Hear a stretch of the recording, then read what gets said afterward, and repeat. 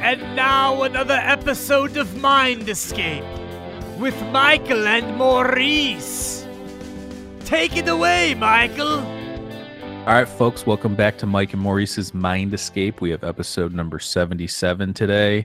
Carolina Bays Impact with Chris Cottrell from the YouTube page Dabbler's Den.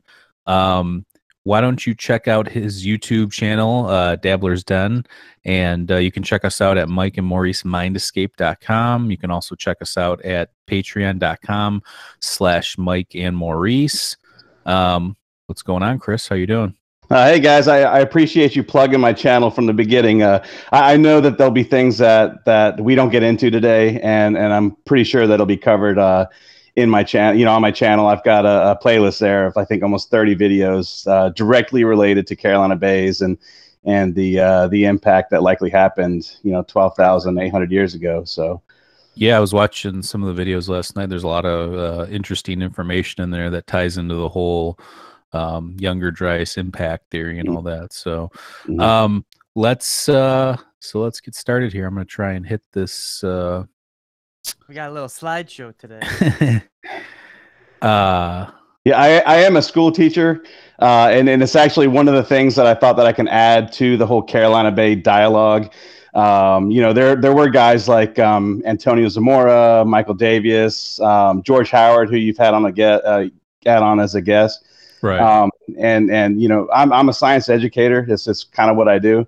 And so trying to take the information from those guys and put it together in a bundle that's easily digestible is what I really try to do with the channel. I do have a background in geosciences. I have a master's in geosciences from Mississippi State, on top of a master's in education. So, I'm if I could take loaded, baby. Yeah, that's right. If I could take those skills and apply it to something that I, have had my own history with, and put it out there so that people can understand it, I think it's just going to take things one step further. So. Awesome. Yeah, no, we're looking forward to this. Obviously, we have a little bit of background with the Younger Dryas, and we've you said had George Howard on, and I really like your recent series with Martin Sweatman. He's got a whole nother section that he's tying in together with the Göbekli Tepe, and there's just so many dots that need to be connected, and that's what we're doing now. This is how the paradigm shifts, is by connecting the dots, and that's right. What's on now. No, absolutely, I 100% agree, and yeah, those were definitely some good episodes there. Great information, and it ties back to all this stuff. So, can you guys see the slide presentation on your? Yeah, I can see it. Okay, so let's try and do that here. I'm gonna. Yeah, it's always nice to have a couple visuals that go along. Yeah, I know this is an audio podcast, so again, I hope that if you have an audience that is listening, go to my YouTube channel. You can pull these things up. All of my videos are like less than 10 minutes, and like I said, I've got a bunch of them, but they're all in a digestible length and with lots of visuals and things like that. What you guys are seeing now here is just some images of the Carolina Bays. Now, I know that you guys discussed this briefly with George.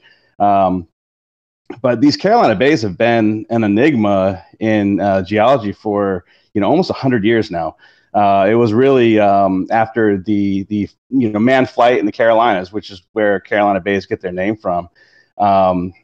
People were able to get high enough; they were able to look down the ground and just see these ellipses all over the landscape. And it's interesting because these, as far as geomorphology is concerned, other than the river systems that we have here along the coastal plain, these Carolina Bays are a dominant feature across a very vast part of our eastern landscape, and we really don't know a lot about them. And So again, they extend though. They're not just in Carolina, right? They go from like Maryland to they're all over the place. Right. They actually go all the way from not upstate New York, but like Long Island, New York, all the way down to just about the Florida Georgia border, and you can find some into Florida. What's the explanation that mainstream I mean, obviously, if you look on Wikipedia, there's no, I'm just curious. Like, what's the explanation now? Okay, well, like I said, when we first saw these things, people automatically assumed meteor impacts, and so you've got all these supposed craters all over the East Coast, and when I'm talking about, we're talking about back in the 20s, 20s and 30s. They assumed that they were possibly a meteor swarm that came in and just kind of like, punched holes into the East Coast. But they never found any meteorite impact not proxies, but meteorite fragments or anything like that. And so it quickly got dismissed. The scientists were like, no, that's not what happened here. And because of uniformitarianism, they started to look for terrestrial explanations of it. Mm-hmm. And so what they ended up settling on was wind and water erosion. Basically, all of these Carolina bays are supposed to be ponds, or they were ponds at one time. And due to persistent winds from, especially during ice ages from a certain direction, they would redirect the sands and the rims of these ponds to form these ellipses. And this really should have been clue number one that something was amiss. Mm-hmm. Natural processes have a very hard time being uniform. Being right. To form these perfect elliptical shapes. There's something else going on there. But it kind of helped explain a lot of their predetermined notions. And so that's kind of what they went with, and that's where we're kind of. They never found any, like what are these? The other things found, like microspherules and stuff found in some definitely. Of the other. There was a bay that George Howard was actually part of. It's actually called Howard Bay after George, and nice. They found all kinds of stuff inside of that bay. And an interesting thing about that bay, specifically Howard Bay, was that they had like zero evidence that was a pond before becoming a Carolina Bay. Which kind of debunks the entire, I hate using that word, by the way, debunked, but it kind of foils that idea that they were all ponds. And again, when you start looking at things like the LIDAR that I'm sure we'll get into here in a minute, okay, these things are everywhere. They're all over the East Coast. And to assume that each one of them was a pond and they were all perfectly shaped by persistent winds is just kind of, in my opinion, it's a ridiculous notion.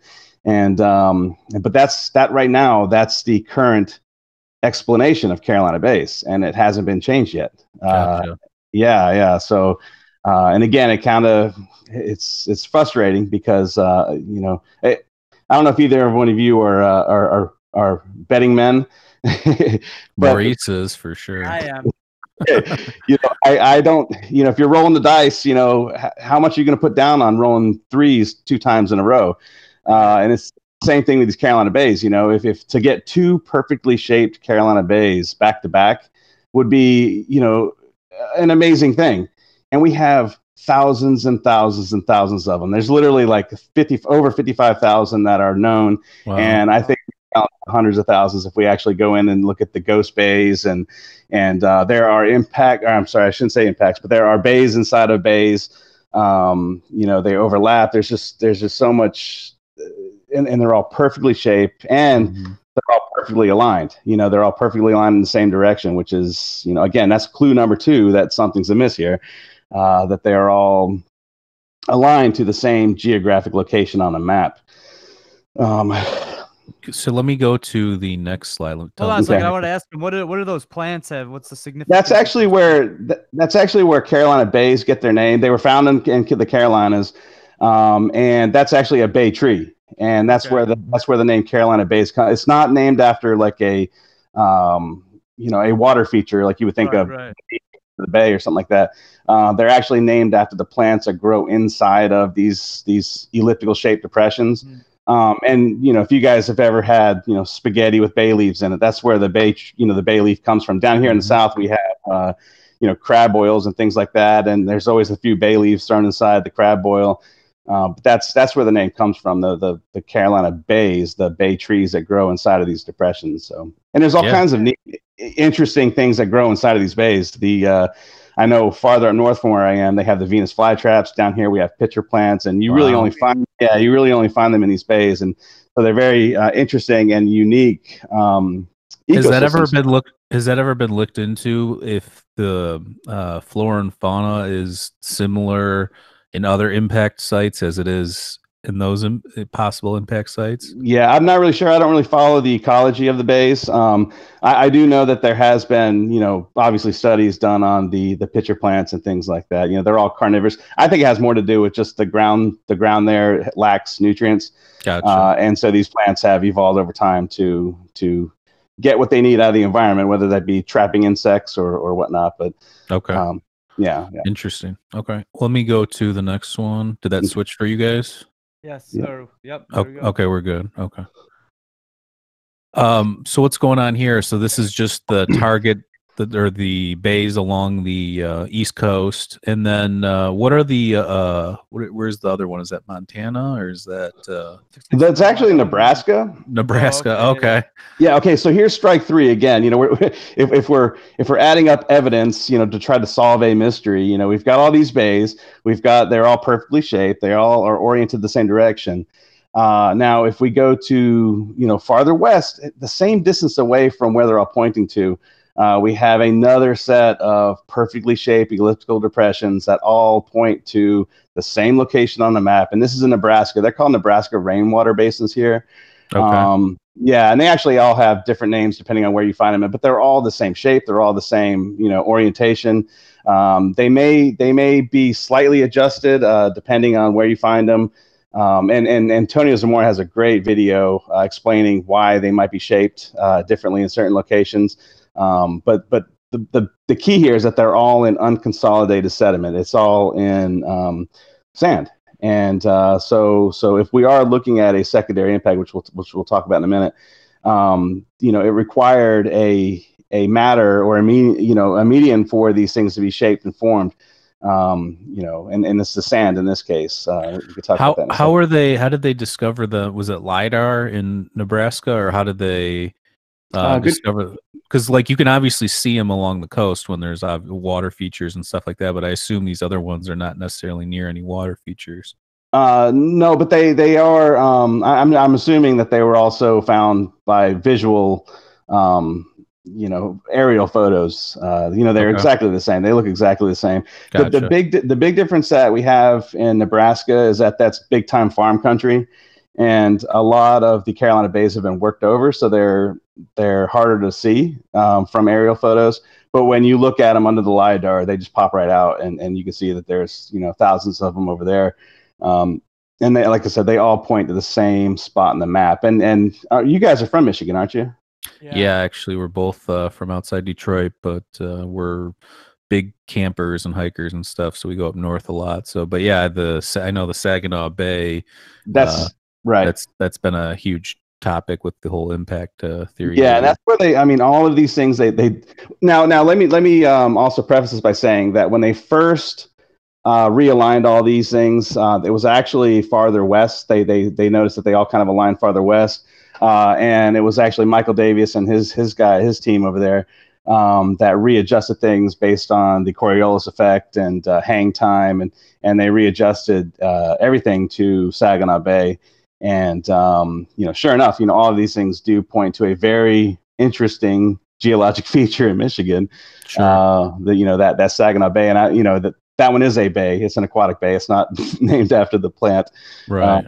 But it's still, that's ground zero right there. And there's a lot more that we can look at, and a lot of new science has come out that shows that Saginaw Bay very likely could have been an impact at some point.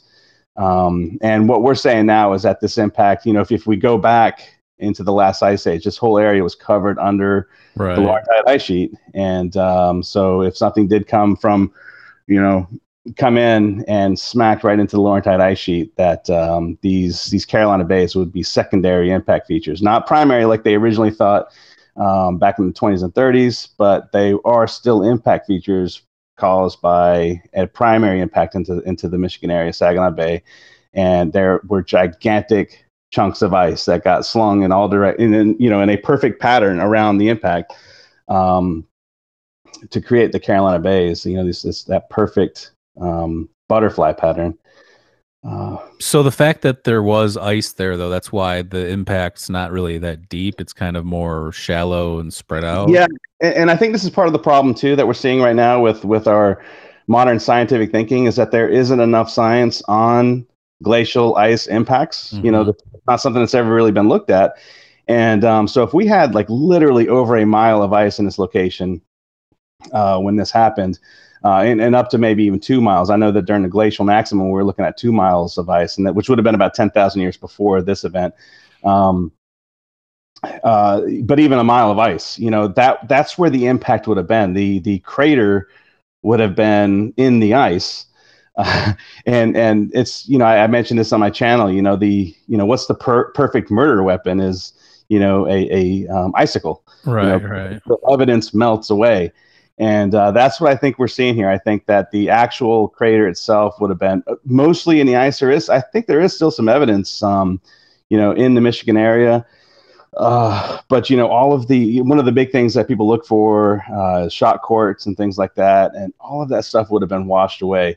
And I'm very hesitant to say it, but if the event happened like I think it did, the amount of erosion and the amount of scouring and just boulders and ice and that would have occurred in that crater would have just scoured this whole area and could have even, created the Great Lakes itself. The way we all know that we all grew up, learning about the Great Lakes were created during the last ice age. And this could be how it happened. Yeah, but they teach, even coming from Michigan, they teach us that the glaciers just carved out that area. Mm-hmm. Like that's what, there was no alternative theories or what could have caused such a dramatic melting, and mm-hmm. Now we know that there's a lot more evidence to produce that shows that it was probably a lot quicker than everybody anticipated before. Right. So is the premise for the Carolina Bays that the initial impact site was Saginaw Bay and that it spread out, or it blew up in the air and kind of showered down? No, I think that this was it made impact into the ice. And it was actually now and all the other stuff's just the fallout from the radius of that, or just like if you if you shoot something in the sand or something like that, you can have a spray of sand that comes out of it. Sure. And it's the same thing that I think we're seeing here, is that this hit the ice and it's just humongous chunk. No, and I'm talking about unfathomable amount of energy being transferred here, but just huge chunks of ice being slung out from that area, and literally continent crossing. They went all the way into like I said, Georgia, South Carolina, North Carolina, and so the bays themselves were secondary impacts, and we can get into Antonio Zamora's work. He has done quite a bit of work using the scientific method, just in his backyard, just taking clay and a slingshot and some ice, and he can actually reform these Carolina Bays in his backyard. Graham Hancock mentioned his work in America Before, when he was talking about how there's certain people that are part of the Comet Impact group that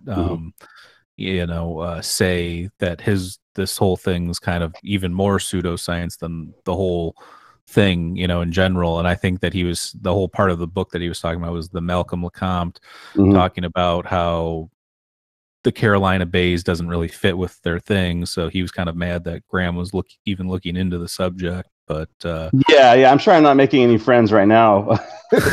Well, it's about getting to the truth, right? We're not talking crap about any. It's just no.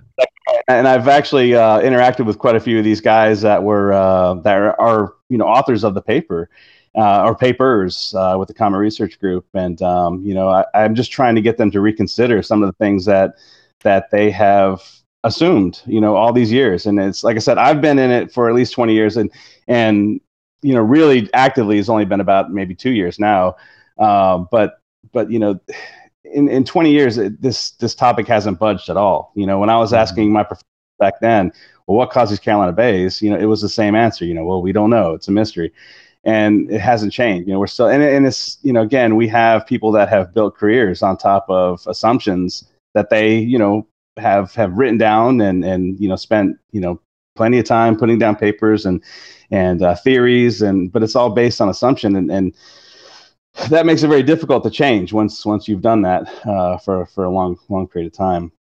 Yeah, on the road to the truth, you're gonna make some enemies. That's just the nature of the beast. Yeah. And also, I mean, the whole, the whole impact theory in general still isn't even really embraced by mainstream science. So it's like there's these tiers, So and when you talk to any scientist, we've had other scientists on the show, and it's like this narrative that you learn in middle school, high school, college, it's just a narrative, because there are really so many variables with a lot of these things that we know.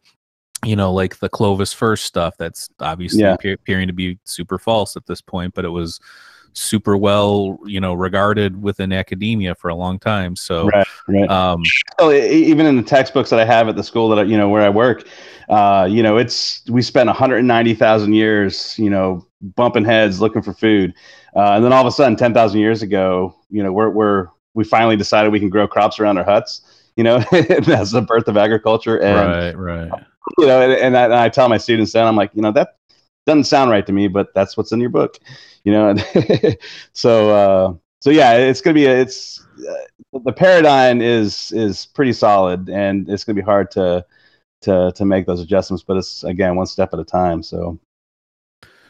All right, so let's move on to the next slide here. So is this like the Taurid meteor stream? Yeah, this is just basically explaining the event. I'm not sure how familiar your audience is with the Taurids. We're actually in the Taurid meteor stream right now, as the time that we're recording this. But we actually pass through this twice a year, and we have been doing this for thousands and thousands of years. And basically, we had a comet. And this comet was breaking apart as it went around the sun, which has a lot to do with tidal forces. As a mass moves around the sun, you're going to get pulls, and it's going to fragment. But now we have we just have bits and pieces of this thing in this giant ring around the sun. And as the Earth goes through this area, we get pretty meteor showers. We get shooting stars and kids staring at their windows and making wishes and things like that. And but occasionally, we do run through this area, and there are chunks bigger than shooting stars, and they can actually make it to Earth. And when it happens, that's when bad things can happen. And we go camping in northern Michigan first and second week of August. I think we usually are there for the Taurid meteor showers. But I don't know why that's. Yeah, well, I know that it could be another Taurid. It could be another meteor shower. I'm not exactly sure in August. I know that we crossed through the Taurids during this time of year, during the or maybe it's the Perseid. I think it's the Taurid, but I could be wrong. There's a couple of them, but yeah, and even those other bands that we go through could also have larger chunks in them that can cause some big time devastation. But I think it's pretty well known that some of these bigger chunks are in the Taurid, band, and as Earth passes in and out of them, a lot of times we think of meteors as being rogue objects, just shooting through space, and they just happen to run into us. But that's not really the case. It's Earth crossing their path, and as we're moving around the sun, we end up sometimes just having a head-on collision with one of these fragments. And 65 million years ago, we know one happened that took out a majority of the dinosaurs. And I think now we're looking at one that happened much more recent that almost ended us. Right. And again, it was just a piece of space junk that we happen to run into. We do it twice a year, during this time of year, early July, and then again in late October, which is interesting too. because we have a lot of myths and fables that come out of that end of October time. Right. That get related with Halloween and witches on broomsticks and dragons and things like that. And I think that's what they're talking about. They're talking about these in the Day of the Dead, for instance. Right. Or just now, it's interesting too because just a couple months ago, another paper came out looking at the Younger Dryas in South America and the impact proxies that they're finding there, where there could have been very large air bursts. You mentioned that a minute ago. Air bursts into above South America that would have caused tremendous damage down there at the same time. So I think what we're looking at here is a swarm. We kind of ran into rush hour, of the Taurid meteor stream, and we got pelted. I don't think it's just a one event, one impact event. It's part of a major event, and that's one reason why it's been so global and worldwide. Do you think the little picture there of the Laurentide ice sheet with the Saginaw impact site, do you think that they could find, do you think the projectiles, there's anything that went up like into Canada that could still be maybe in some top layers of soil? Or that's difficult to tell. I know with talking with Antonio Zamora, because when I first got into this, I actually thought the impact would have, because I think what we're seeing now is that the impact would have come in from the southwest and crossed Americas. And that's where, I don't know if you guys are familiar with the burn papers that came out springtime last year. No. Where it's a huge paper. It's part of the Comet Research Group. Or is that the Hiawatha? No. Two completely different things. We'll talk about Hiawatha if you want to, but this was actually an impact. I'm sorry, not an impact, but it's burn proxies that they're finding, like in deep lake sediment set, that about 10% of the biomass of North America was just completely scorched. Wow. And this has a lot to do with the recent stuff that just came out of South America because they're finding the same things down there. That's crazy. Yeah, but it was actually talking with Antonio Zamora that convinced me that, because I thought it came in from the northeast and impacted the glacier that way. But no, the actual deepest part of Lake Huron aligns perfectly with Saginaw Bay. And so possibly at the bottom of Lake Huron, there might be a little bit of evidence left. But I have a feeling that, if this event occurred the way that I think it did, all of that glacial ice just got the amount of erosion that would have happened immediately afterwards, which we have evidence of that too. We've got the major floods that flooded down the Mississippi River. They moved to the northwest, into the Atlantic Ocean, and then I think also quite a bit going across to the west. I know Randall Carlson talks a lot about the floods to the Midwest, the Scablands of Washington. Right. I think this had again same time frame. There may have been a separate impact farther west that he's focusing on that caused a lot of that melting down there. But I think it all happened at about the same time. I think we're looking at a multiple impact event. Hiawatha very well could be part of this. I think the Hiawatha crater is a little, I don't want to call it small because it's a huge crater, right. But I don't think it had enough to do the damage that we see in North America at that time. So gotcha. I think it could be at the same time and caused effects in other areas of the world, especially in farther into Russia. How much bigger do they think the Saginaw Bay one was than Hiawatha? Like I said, I'm trying not to follow too much with the Hiawatha stuff. Gotcha. I'm with you. I'm just like you guys. I'm following and waiting for them to see what they come out with next. Gotcha. I don't really know anything more than you guys do. Yeah, I don't think they know a ton either. I mean, I think that it's just they have to still get in there and get their hands dirty. But it was right now. I just want just like a more solid date. We're going. Well, it could be 12,000 years to right. I got like, whoa, that's a big. Now, there's still, geologically speaking, that's still recent. 3 million years ago wasn't that long ago, but 12,000 years ago is very long ago. I mean, not very long ago. Recent history. So we have a LiDAR shot here. Yeah, so This to me was the game changer. I think it's a game changer. A lot of this work was Michael Davis's work, and I mentioned before we went on, Michael Davis is kind of scrambling now because I think Google's doing away with his database that he uses, and he's actually doing a fantastic job of transitioning over to another platform so that again we can continue research in Carolina Bays. But it's the LiDAR.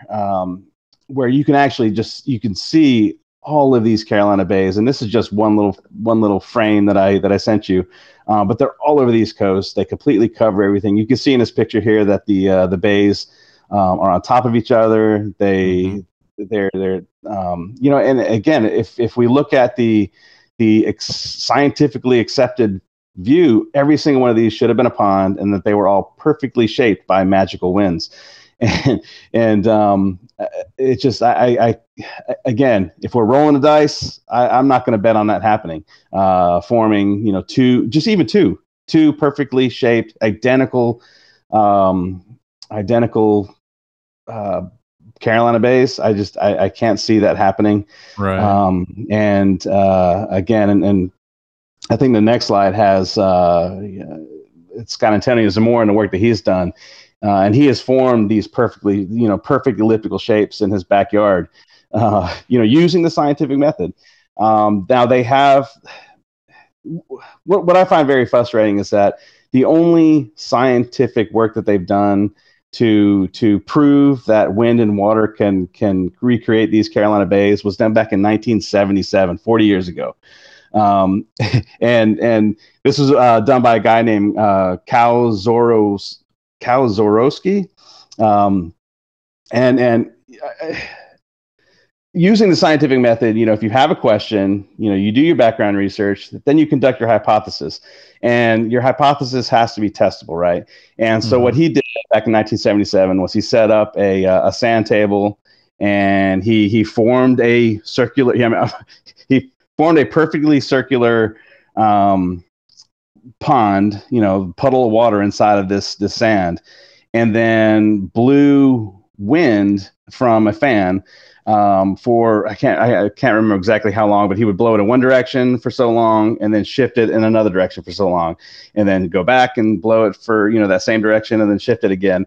And he would do this. I think he did it for like 4 or 5 hours, and it, obviously, if you're going to blow wind and water around, you're going to get a reshaping of that pond. But they got the shape that you could see there. It's not a perfect ellipse.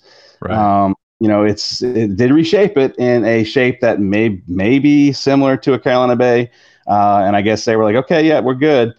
But no, that's not a Carolina Bay. They did not reshape a Carolina Bay. And, based on the scientific method, if your hypothesis is found to be false or even partially true, you go back and you do it again and over and over and over again. And that's how the scientific, like I said, this is what I do for a living. I teach the scientific method, and I make sure my students understand how the scientific method works. And it's not being done at this. I don't think that this experiment was ever peer reviewed. It wasn't, you don't see people trying to recreate it. And then you have this guy in 2017, Antonio Zamora, who comes out and he's like, you know what? I think these are conic sections. He's pretty much saying that if you have a projectile entering unconsolidated sediment, that it's going to form a cone shape. Now on the ground, that cone shape looks like a perfect ellipse. He set up an experiment. He went outside in his backyard. I've had people, say, you're backing this guy up because of something he did in his backyard. Right. And absolutely, he's done more to prove or disprove this hypothesis than anyone has done in 40 years. And, even in his backyard with a puddle of mud and a slingshot and some ice cubes, he was able to make perfectly shaped Carolina Bays in his backyard. And he actually has I don't know if you guys follow him or not. He's got an excellent YouTube channel now as well. No, I'll check it out. I think I follow him on Twitter, but yeah, I'll check out his YouTube channel. He's got a ton. Yeah, he's got a ton of great videos. And I can't remember. I'll send you the link later on. But he has a whole video based on this experiment, and he literally pleads with scientists that have funding, say, hey, go out, get a shake table so that you can, because basically, you know, this impact would have created tremendous earthquakes across the continent. And that's in 2017, he wrote a paper basically saying that, you know, the initial impact would have caused liquefaction of the eastern coastal plains, which is, you know, the earthquakes cause liquefaction where the sand basically becomes liquefied because of the low water table that we have here. Everything would have been shaking. Just like if you go like to a sandy beach and stomp your feet back and forth in the water, you know, that sand becomes liquefied. You could start sinking into the sand. He's basically saying that the initial impact would have caused that to happen on the coastal plains of the East Coast and in Nebraska. And then these impacts into that liquefied sand would have created these perfect elliptical shapes. And again, in his backyard, he did it with ice cubes in a slingshot. And he's pleading with other scientists to say, you know, use your funding, you know, get a shake table, set up an experiment with you know, things that can be monitored and you know, prove it. You know, he's done it. You know, that's how experiments work. You know, they're tested and retested, and he's pleading people to retest it. And as far as I know, nobody has taken him up on it. And you know, they really should. You know, if there's been no research done in 40 years to prove that a Carolina Bay can be created by wind and water, then, you know, peer review Antonio Zamora. Do it. I mean, obviously he's put in work, because I mean, Graham Hancock's not going to just mention you in a book unless you've done something, you know? Yeah. So, I mean, just even speculation wise, even if it's all speculative, it's still, like you said, somebody needs to take a look at this and just either dismiss it or be like, there's something here, you know? Yeah. And like I said, I don't think it's speculation now. You know, if you have somebody he's written a paper about it, that paper was peer reviewed. It's been published in the Journal of Geomorphology. That's a big time journal. Right. That's not speculation at that point. And all it needs now is for people to retest and you know, again, connect the dots and put the puzzle pieces together and start. Why do you think that is, that people are so hesitant to, you know, anything that feels not certain almost within, you know, like within the science community, like something that has very little bearing at a certain point, you know, people just shy away from it, and then it just sits there like on a shelf until somebody comes along and is like, whoa, let's take a look at this. I mean, it happens with a lot of the fields of science. Well, why do you think that is? 2 words: pride and ego. Like literally, you know, I think that we have, again, you have people that have built careers on the assumptions that they gathered, and I don't want to fault them, because, you know, they didn't know any better at the time. You know, again, if we're looking at Carolina Bays, you know, we didn't have Google Earth 25 years ago. We didn't have LiDAR 25 years ago. You know, we had a couple aerial photos, and so I don't blame them for having those views. But as new science and new technology comes along, that's how science works. You know, you have, and I've had people recently that, you know, I've tried to talk to about this, and they're like, "Oh, that's junk science," or, you know, that's you know, that's well, like you said, uniformitarianism. Like these people, like there's a certain narrative, you know, or even John Anthony West talks about it with archaeology, like the Church of Progression. You know, it's just this idea that we're constantly outsmarting ourselves from the past, when really there's probably so many things that we've either overlooked or put aside. Yeah. And I think that's where the paradigm itself is going to start to change, is by re-looking at, you know, re-identifying what uniformitarianism is. You know, this the law of uniformitarianism states that Earth changes 1 grain of sand at a time. You know, one gust of the wind, and things like, you know, and we have to re-identify. We have to realize that no, there are sudden changes that can occur, and when they occur, they can change the Earth, and at least parts of it. And you know, until we do that, you know, we can't really move forward on a lot of this other stuff. You know, especially when it gets into the anthropology that I know that you guys follow, and you know, we've got to redefine what uniformitarianism is, or get rid of it, and you know, come up, because again, this is a geologic law. This is something that geologists taught from the very beginning, that this is how it is. And think we'd learn from our past too. I mean, even you can go back. I mean, you can go back a long ways. Giordano Bruno burned at the stake for saying the universe is infinite.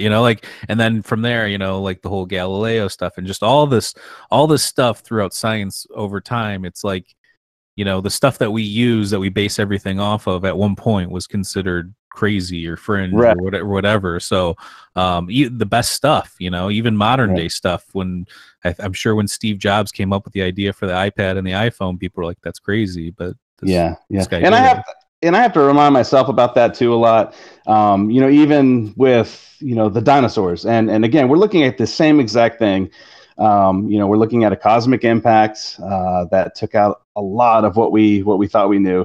And that's new science. If we're looking at actual, time that has gone by, I don't think it was scientifically accepted. I'm talking about the 65 million year ago Chicxulub crater wasn't scientifically accepted until like the mid 90s. And that's I was in high school then, and so I can remember that this stuff was coming out back then, and here we are, 2019, and we're talking about the same exact stuff, and hopefully, because we have the evidence of the Chicxulub crater, that this will progress a little bit faster, and hopefully it won't be too long before people are like, okay, yeah, something happened 12,900 years ago, and like you mentioned earlier, when it comes to this topic, we have first you have the Younger Dryas impact, where you've got a group of people that are like, no, that never happened.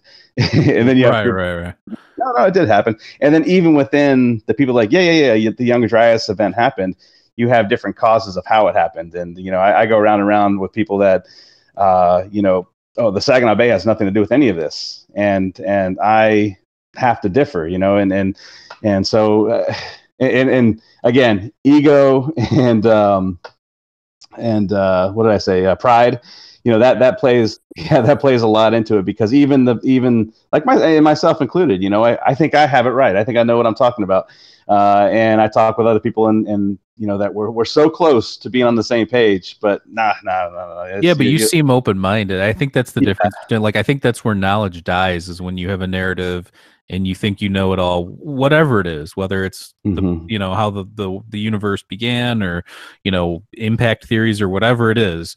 When you put yourself in that, you pigeonhole yourself in that one thing, and then you just believe it wholeheartedly. Yeah, I mean, you might do some good research and find out some things, but I honestly believe you need to have that, like, I could be wrong thing in the back of your mind, where it's like, I could be wrong, let me take a look at these other things. Because when you start looking at everything else, I think that's when the bigger picture starts to unfold. And I don't think a lot of people think like that. I think they're just it's all compartmentalized, Yeah, actually, I was gonna say, when you write a book and stuff, it's hard to go back on that. It's on the paper. That's right. Yeah, and you're right. And I try to document that a lot in my videos.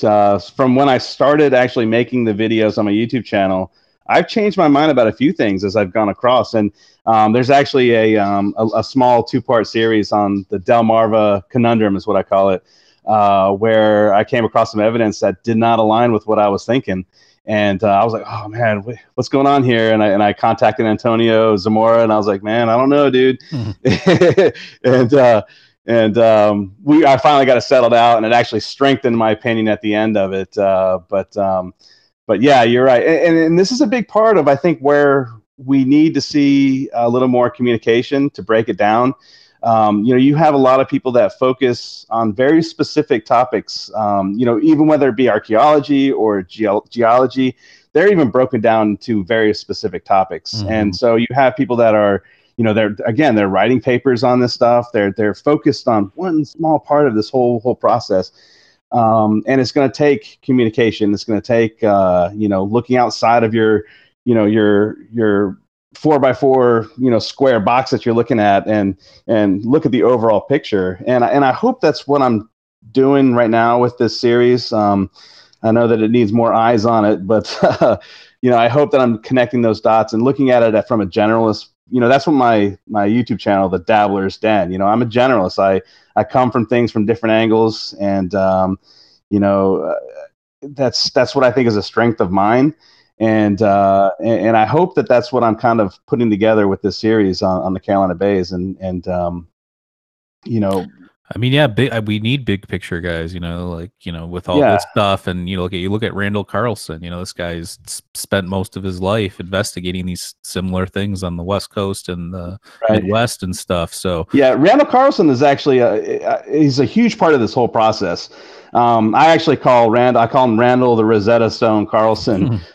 Because I was actually, when I was working on my master's degree back in 2015, not too long ago, about 4 or 5 years ago, this is when he first started coming out on Joe Rogan. And I had a friend of mine who sent me a video. He was actually a very highly religious friend of mine.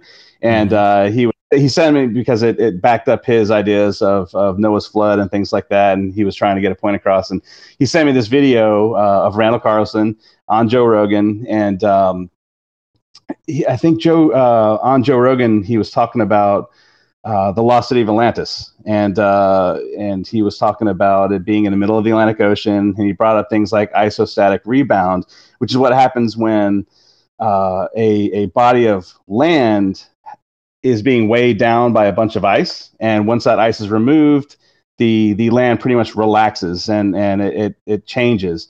But if you have a area of land where the ice is pushing down on the land, because ice is heavy. I mean, how much is like 1 gallon of water weigh?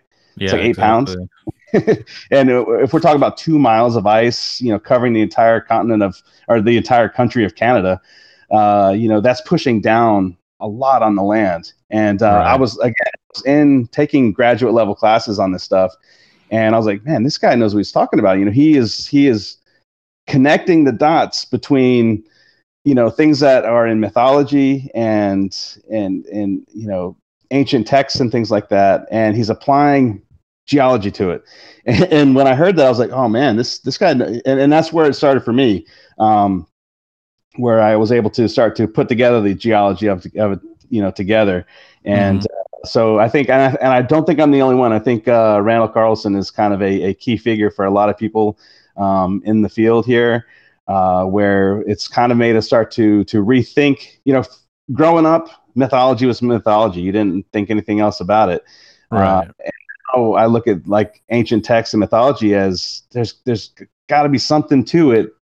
Some reason why people why would every civilization or ancient civilization from that time period have a flood myth if there wasn't something? It could still be, parts of it could still be made up or mythology with having some basis to it, but it wasn't an accident. It's not, there's something, there's a common thread, and we have to look at that. And then again, we start over the past couple of years now, we're looking at this stuff and we're like, no, sure enough, there was a major catastrophe at the same time that they said that the things happened. And now we're looking at 400 feet of sea level rise, which definitely could be considered global flooding for coastal civilizations that lived there at the time.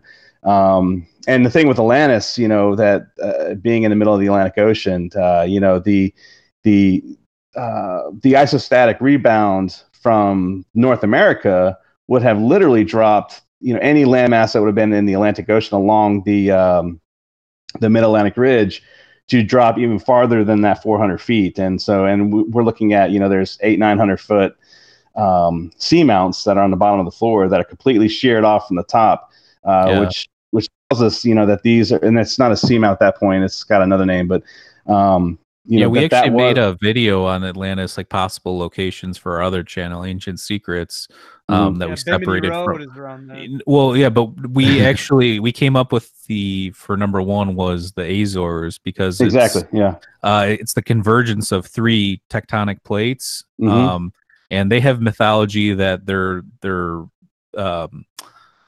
the mountains there, the highest peaks, if it was everything sunk below there. So I mean, I don't know, I think that's Ignatius Donnelly's my grandmother is actually from the Azores, so I always had a love for the Azores in the back of my mind anyways. Nice. And we're planning on going for my 20th anniversary to the Azores, and so if I go, it looks beautiful. I've never been there, but it looks awesome.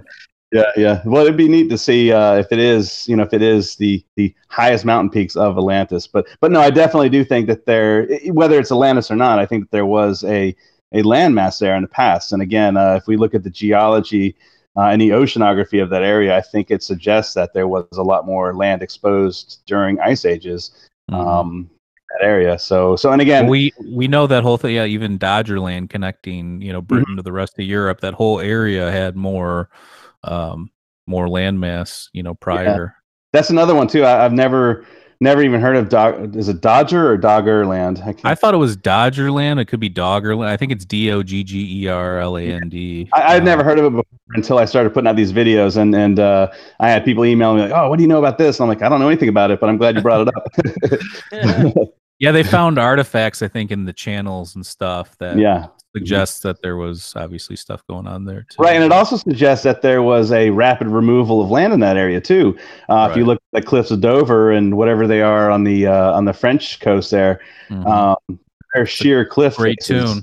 Yeah, I was going to say Brian Johnson. Yeah, Brian Johnson. But yeah. So there's a lot again, and it's about connecting the dots. It's about looking at those, differences in, in geology of those areas, and looking at the anthropology of what they're pulling up on the bottom there, and getting a better picture of everything together. So I just pulled up the new slide here, and this seems to be more about the megafauna and the. Again, if we're talking about connecting dots, these are the dots that I feel strongly suggest that this is a Younger Dryas event, because keep in mind that again we have that Younger Dryas conflict, and then we also have a Saginaw Bay conflict. You were cutting out for a second. If you want to repeat what you were saying, so I was just saying that with the Younger Dryas community, there's a difference in whether it happened or not, and then even in a Saginaw Bay impact community, there's a difference on when it happened. For instance, I mentioned Michael Davies. He's the man when it comes to Carolina Bays. He's just done a tremendous amount of work on the Carolina Bays, but he thinks they're 800,000 years old, which is 7 ice age cycles before present. And I have a hard time with that. And I'll get more into, again, there's some more stuff here on why I think that it's more of a 12,800 year ago event. But this is just a list. This list came right off of one of my videos. But we look at the Younger Dryas, just the timing of it itself. We also have the black mat layer that I believe you talked with George about a little bit, where they're finding micro diamonds and carbon spherules and and they're all found in that black mat, just like with the Chicxulub crater and the dinosaurs, except in this case, we're not looking at rock, we're looking at soil because it wasn't that long ago.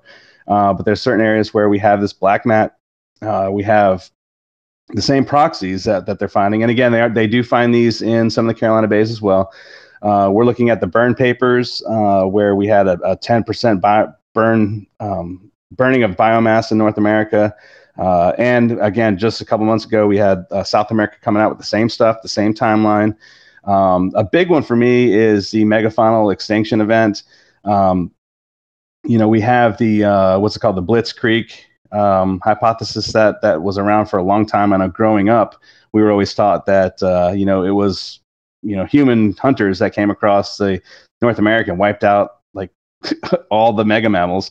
Over the Bering Land Bridge, and they just came in and killed every single thing. And the biggest problem I have with that is if that really happened, like we would have had a huge population of humans. We would have done great. But we see the exact opposite. We see the Clovis culture going away at the same time. The extinction of the culture of the Clovis people. Maybe not every person. But we definitely see that culture or that technology that's associated with the Clovis people going away at that time. I mentioned already the mega floods that are well documented now in the Channel Scablands. And that's got the picture underneath the short-faced bear, correct? I've seen. I've seen Randall Carlson pull that up, and that's a question I actually had when we were looking at the shapes of the Carolina Bays. They were initially round, and then they got elliptical. I think Randall talks about how water can like swirl almost like a super tornado. So it's not possible that those could have been cut out by something similar? But we're looking at two different substrates that they're being formed in. This is rock. This is solid rock that you're looking at. Right. But I'm just saying, like I mean, this might be stupid, but like just on a smaller level, you know. This is that picture is actually of Potholes Coulee, and you're right. You know, but what happened in these pictures is you had a boulder in the bottom of this thing, and it's the boulder that got stuck in a hole, and as water's flowing over the top of it, the boulder is scouring away, but it has nowhere to go because it's stuck in this hole. Right. And so it just goes around and around and around and around. Yeah, that makes sense. Yeah, and so that's and these things are huge, but no, what's important to see in that picture is just the I can't remember what it's called, but it has to do with plucking, but as the water's flowing over the top of it, it's eroding backwards, just like Niagara Falls erodes backwards. Yeah. And I think Niagara, I can't remember the exact, was it 6 inches a year or something like that it backs up? I can't remember.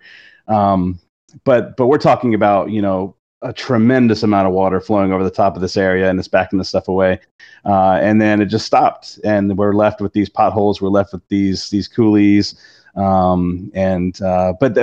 I think that this was actually from a separate event, same time, but a separate event. I think that this happened farther west on the Coriol. It's the other ice sheet that's over there, not the Laurentide ice sheet, but the next one over.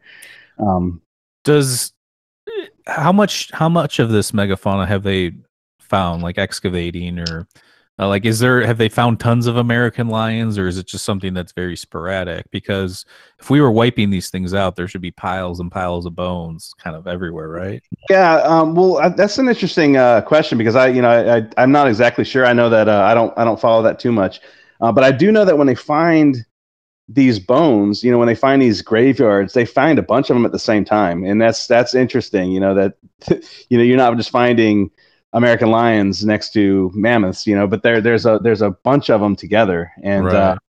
which kind of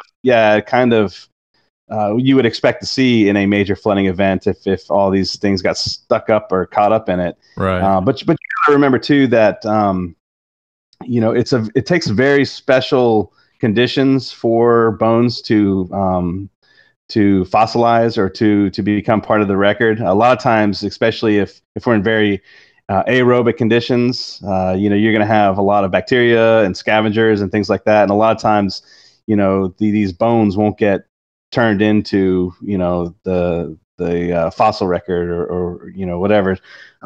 It takes very special conditions. So a lot of times when you do find these things, something did happen for them to be, completely covered and buried and allowed to remain untouched until they get redug up. And gotcha. So, yeah. So this is just another, yeah, it's just more showing the evidence. Again, we've got the burn papers here. And so I've got that there. We've got, another thing that I find very interesting. And, this again, if we're counting lines of evidence here, the geology of Michigan is very peculiar looking to me, with the rings that we see there in the bedrock geology of Michigan itself. Mm-hmm. And I think what we're seeing here, and again, somebody may I could be wrong about this, but if we're looking at an impact onto ice, which would have been covering this whole area, that's where the crater would have been mainly, right? Mm-hmm. But then afterwards, we have a tremendous amount of erosion, and we also have a tremendous amount of sudden isostatic rebound. So you're going to have all that ice is removed, and it's all of a sudden, relief on the land underneath it, and it's going to push it up. And this could have been happening close to the same time that all this erosion was happening. And it's just interesting to me that we also have this ring bedrock feature at the same location that all the Carolina bays and the Nebraska rainwater basins point to. I don't know. Good evidence to me. I just don't know what else we need. Yeah, right. I know.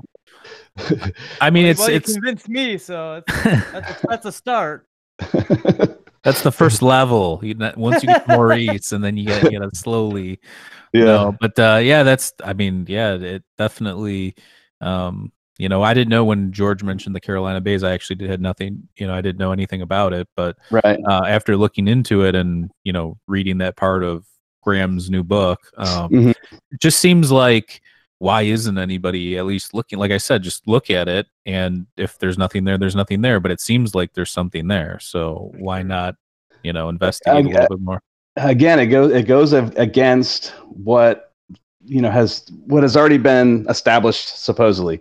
If you have assumptions already and you base your assumptions on assumptions, then it's hard to go back and recorrect the initial assumptions. Yeah, I mean, science is it's a lot more political than we were taught growing up. It's almost as bad as what you see on the news with actual politics, Mm-hmm. like maybe not as bad, but it's one of those things where it's just like, when I think about it, I think of like, back in like ancient Greek times with like, Plato and Socrates and all these guys coming up with new theories and then arguing with each other, so it just seems to be a modern day version of that where everybody just kind of wants to be right. And we have a culture of that in general now with social media. I mean, you'd be surprised at the messages I get and some of the emails I get of people, you're crazy, just stuff like, people don't look into things either and they want to be right. So they just start talking and they think that just because they can dismiss something and not look into it means that they're right. It doesn't mean anything to me at all. Yeah, I've been pretty lucky. I've only had like one or two people that have just been like just really abrasive about it. Most people I talk to, even folks that are in the field, they aren't very vocal. Outside of sending me messages, which is like, well, come on guys, you can but again, it's because they don't want that mean girl treatment that George talks about, where it kind of goes against the grain. And I can't remember if it was with you guys, but did he talk about how we don't need the Carolina Bays to prove a Younger Dryas impact, and that's kind of where he did mention that, right? And that's kind of where they're coming at it. There's already like conflict about the Younger Dryas impact to begin with, and then this causes another piece of friction with that because you've got people that are very have full of pride and they have their egos, and it kind of just it hurts the whole process, and I get that. I get that. If it's not needed, then let's just move forward. But again, when you're looking at a geologic feature or a geomorphic feature of the East Coast that is so prominent, I mean, when you look at those LiDAR pictures, they're everywhere. Next to the river systems that we have that flow through, the East Coast, these are number two. And for us not to really have a solid explanation is that bothers me. That bothers me. And I don't think that we can move forward until something like this is discussed and eventually agreed on, I guess. I was surprised when I looked into it that the how you mentioned what the more mainstream theory is on how those came to be, the Carolina Bays. I was shocked that it didn't seem like it had much of like it doesn't, when I look into stuff, whether it be fringe stuff or what people call pseudoscience. Okay, I can see the mainstream's points. I didn't really get that sense, like looking on Wikipedia and different people's YouTube pages and just looking at different stuff, that there was much evidence for, like, this seems far more plausible than the alternative that's presented. I think so too. So I'm hoping again, and I hope that's where this goes, is to have more people say, "Oh, yeah, okay, I can see it now." And again, then. And something I want to point out too, the YouTube videos that I put together, they've drawn a great audience, but that's not necessarily the audience that the videos are made for. The audience that these videos are made for it is for the scientific community, and that's why I've reached out to a good number of them. And again, to me, it's very plausible. And if there were just some minor changes in some of those previous assumptions, then we can, like I said, we can finally start to move forward in a lot of this. But it's going to take a lot more than just me, I guess. See, I think it's you're right. You need the scientific people to get on board, but I have a actually alternative opinion on that. I think if you look at what happened with Randall Carlson and Graham Hancock going on Joe Rogan, doing these podcasts, getting the information out there, you're going to have pressure from normal people to be, putting pressure on the scientific community. Like, what are you doing? Like, why aren't you looking into this? And that's kind of what's been happening with the human timeline of, from the Younger Dryas era and even previous with like Graham's work and Randall Carlson's work. I mean, he debated an actual geologist on the one episode with Michael Shermer, and he smoked the guy, and the guy was like, "Oh, that makes sense," like. So it's just one of those things where I think getting enough people on board, whether they're scientists or not, will put pressure on other people to take a look at it and be like, maybe there's something here. Yeah, I hope so. If you go to the next slide, that's kind of what that next slide's about. Oh, okay. But I hope that's the case. Now, what I'm seeing right now, and I know that we're both on Twitter together, and I have a lot of archaeological people I follow on Twitter, and that's not the case. That's not what I'm seeing right now. I'm seeing a lot of backlash from I just call it chapter 27, which is the chapter in Graham Hancock's book where he talks about this stuff. I see a lot of people banding together and in the scientific community, and it's I don't want it to be more harm than good, because I feel like we're kind of getting somewhere. And I don't want people in the scientific community to completely, throw their hands up and be like, oh, well, you're talking about Hancock stuff now, forget about it, and they just completely ignore it because it was in Hancock's book. And, we've seen that in the past with certain things. I just hope that the facts prevail, and, more people look at it, and whether or not Graham Hancock put it in this book or not, which I think is huge. We wouldn't be talking right now if he didn't put that in the book. And I think he's right. I think Hancock is right about a lot of things. But he's also wrong sometimes, but he does mention when he's wrong. Like, he's called himself out over time with certain things, like, hey, I believed this before, I don't believe that anymore, obviously, or my point of view changed. The nature of the beast, Right. And that's what I respect most about him, is like, yeah, he's putting forth a lot of speculation and a lot of material and a lot of theories, and presenting a lot of other people's material in a good light, but then when something doesn't jive or more information comes out, he's willing to retract that, as where you don't see that. It's just something weird about science. It's just this idea like, oh, I went to school for all this time, I've put in 10, 15, 20 years of research, I deserve for my theory to be right. That's the feeling that it comes off to the public, or at least to some of the public, because I just don't understand why, if you're a scientist, that you aren't looking for that truth, or that like that empirical evidence, or whatever, this holy grail that they seek. It just doesn't make any sense. Yeah. Now, I do think that Graham did a huge service by writing what he did in chapter 27 of his book America Before. He whether you agree with him or not, he says that he was completely honest, or he was up very forward on what he was planning on doing with the information there. I know I would be a little upset if he shared personal emails in a book, but I think that it kind of needed to be done. I think that he laid it out exactly how it happened to him. He got the Lecomte finger lashing, saying, hey, you've been warned, kind of a thing. And again, I think that happens more often than a lot of people would like to admit in the scientific community, where some people have some great ideas, and because of the views of others, they hold back on those ideas, or they change their minds. Or changing their mind is one thing, but holding back on something that you believe to be true, I don't think that's really scientific, especially if it's something like this that is scientific. That there is basis for those, for doing it to begin with. Have they ever set up like a debate, or like Antonio Zamora and Lecomte, or any of these other guys?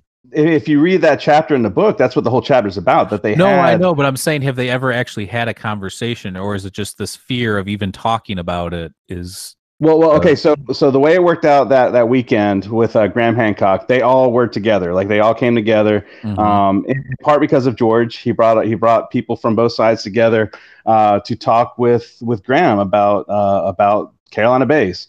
And they all had their turns. They all had their presentations put together. Michael Davia spoke, Antonio Zamora spoke, LeCompte spoke, and at the end of the day, Graham really, took hold with Antonio's ideas, and rightfully so. I think he should have. Now, of course, that's going to bring a lot of conflict where LeCompte was there, and there's another guy too, and I can't remember his name off the top of my head, but they were there together, and I, from what I'm understanding, that they did not agree with the whole thing. They were kind of rude about it, and Graham wrote that in his book. He told everybody what went down, and yeah, the psychological component's crazy because it seems like they don't want to ruin this idea of the Younger Dryas impact by having this subsidiary that may or may not be wrong according to them. It just seems like, why not look into it? It could even further and strengthen your argument that this happened. That part of it, it doesn't make sense to me. But I mean, I guess they have their own reason. But there is a psychological component to it for sure. Mm-hmm. Yeah. Yep. But yeah, all these guys here on that slide there, they've all had a part to play in this, and I hope that it's getting somewhere now. What's so this is another LiDAR. It's another LiDAR. This is kind of where I'm taking things now. Again, when it comes to a Younger Dryas event, I think we have to look even further than Carolina Bays. And I know that they're very interesting. And honestly, I'm kind of tired of Carolina Bays. I've been talking about them now for a couple years. And I even have I don't know if you can see it, but I've got my shirt on that asks me about Carolina Bays. There's more to the story, and understanding how to read the geomorphologies of the areas should help us even strengthen a something big time happening 12,800 years ago. One of the things I'm looking at now is fluvial geomorphology of the East Coast, and you can see there the river channels that are cut into the coast. This is actually in South Carolina, the picture that you're seeing there. And I like to focus on Bamberg. Bamberg is just a town. It's actually named after some guy with the last name Bamberg, but it struck me as interesting. Bamberg. This would have been a really terrible day, and there would have been a lot of bamming going on.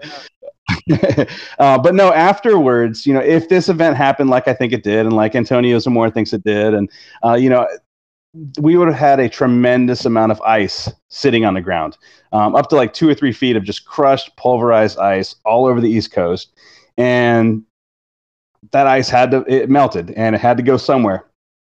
And so if we're looking at these things, these rivers, and it's hard to show you on this image here, but if we went to just regular Google Earth, this is a dry riverbed now. There is water in it when we have tremendous rainfall, but it's super straight.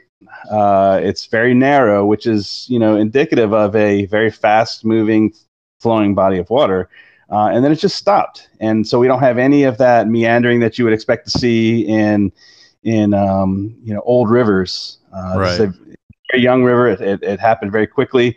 And the geologic law of superposition, it states that one thing happened before the next thing, and you should be able to use that order of things happening to form a timeline. And we can see that there are 0 bays in any of the flood channels across anywhere on the East Coast, which means that all of these big time floodplains happened after the Carolina Bays were formed. And some of these Carolina Bays are cut in half from river channels that occurred here. And if you go to the next slide, I think it's one of my last slides there. Okay. I think that we're also seeing catch basins where all of this glacial meltwater flowed into catch basins, which are now some of our largest swamps in the Southeast, including the Okefenokee Swamp. I don't know if you guys are familiar at all with the Okefenokee, but it is one of the largest. Yeah, it's one of the largest swamps in the country, and it's kind of, it's an anomaly in itself. It's just kind of in the middle of nowhere. It's not by the coast, and what I think happened is that this meltwater was flowing to the ocean, and it got stopped by what's called Trail Ridge. You can see it in that picture there behind me. To the right, yeah. Yeah, Trail Ridge is just it's an ancient barrier island. So, I think it's 120 miles or something like that, but it's this huge barrier island that would have been formed, millions of years ago. And then all of this water was rushing down during this event, and it got stopped, and it just kind of sat.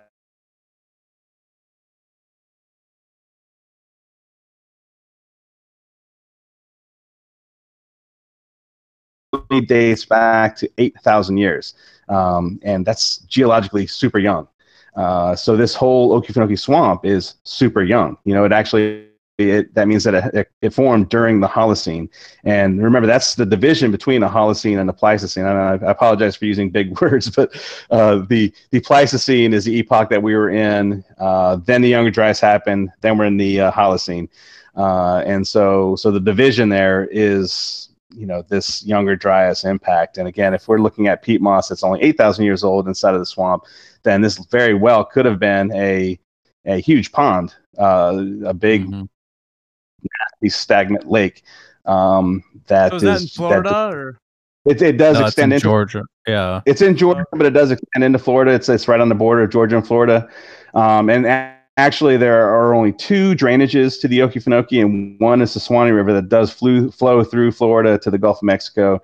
And then the other one is the St. Mary's River, which I think is a breach of this pond that we were done referring to, which should probably only date back to 12,800 years ago. I don't know how to date that. I'm hoping that I can reach out to some people that may know more than I do about that, but I'm hoping to be able to date that to the same time. And yeah, the St. Mary's River I think is very new. St. Mary's, Georgia. I think there's the St. Mary's River close to you guys too. But yeah, I think this is a very new feature, and I think this related to the meltwater event after the Younger Dryas causing event into Saginaw Bay. And so and this is actually where I started. This is actually where I started with everything. That's why I actually named this video an end to the means instead of the means to the end, because I actually started with Okefenokee, and I had to go all the way back to the beginning to tell this whole story, which took over a year and a half to do. But this is where I'm at right now with it, is talking about the Okefenokee Swamp and Carolina Bays. So, is there something that with the Okefenokee, like how you said that the rivers were cut quickly? Is there something about how that sediment, or was there anything special about it that turned it into a swamp, or is that just that stagnant water over time kind of a thing? Yeah, it's kind of like I said, you can actually see there's a major river channel to the north called the Satilla River, right, which I live very close to. We actually just spent the day on the Satilla River yesterday. Nice. But that's a major. It's a major. It's also a major drainage system. But if you look at that one and compared to some of the other ones, there's not near as much water flowing through that area. And then there's nothing else until you go all the way over to the Alapaha River to the west. And so it all just kind of drained into that area, and it just got stuck and sat there for quite a while, I think. And yeah, and there's some other interesting things. For instance, there's some really neat some of the original maps from the original French and Spanish settlements. They actually show a huge lake in the Georgia area. It's never geologically accurate. It's not in the same area, but it's somewhere in that Georgia area. And there's a big lake there. And we know, when they were drawing those maps, there's no way that there were people walking around out there, making those maps. But they're oftentimes, they use older source maps to fill in the blanks. And it's interesting because that does kind of tie into that weird anthropology. Yeah, I mean, I've seen stuff on that too. Where did I see? It was the East Coast, America Unearthed episode about possible Mayans reaching Georgia or something along those lines. Yeah, well, you got to remember Scott Walter that during the Ice Age. Yeah, during the Ice Age, you got to keep in mind that the East Coast was, the shorelines of the East Coast were up to 400 feet. The shoreline was like 100 miles offshore where it is today. So that connects Georgia and Florida. I think Florida was really more. I think there was a lot of resources in Georgia that could have been, had a lot to do with it. But when you get into Florida, it was very close to Mexico and Cuba. Sure. And there was just a major drainage that flowed, the Gulf Stream basically. That flowed through there. So, focusing on these Carolina Bays, and I'm getting into now. What I really want to get into is that fluvial geomorphology of the Okefenokee Swamp and that whole area. But sure, there's a lot to go on, and it just takes people to know what they're doing and go out there and do it. So, sure. Well, listen, this has been super awesome, Chris. We really appreciate you coming on, and like to have you back on in the future if anything new develops and we can get back down to business. But sure. Yeah, I think this has been super enlightening, and I knew nothing about the Carolinas, pretty much, Carolina Bays coming in, and I feel like I know a lot more now, so I appreciate it. Yeah, sure. I've spoken with people that live in the Carolinas that have never heard of Carolina Bays, and so that's the word's got to get out. Well, we'll spread the word. All right, guys. Well, thanks so much for having me, and until next time. Okay. Yeah, check out Dabbler's Den YouTube page. Do you have anything else? Do you have a web page or anything? No, you can find me on Twitter. That's where you're gonna probably get the most honest responses. I do have my personal Facebook channel that I communicate with some people on, but that's more for family and things like that. But no, Twitter's probably the best place to reach me if you want to. I do have dabblers.den. I try my best to answer anybody. If you leave me a message in the comments, you're more likely gonna get a response from me. So yeah, I'm looking forward to talking with some folks about this. So sweet. We'll add your YouTube channel link below and your Twitter link, and check his page out. It's super fascinating. And thanks again, Chris. You have a nice day. Cheers.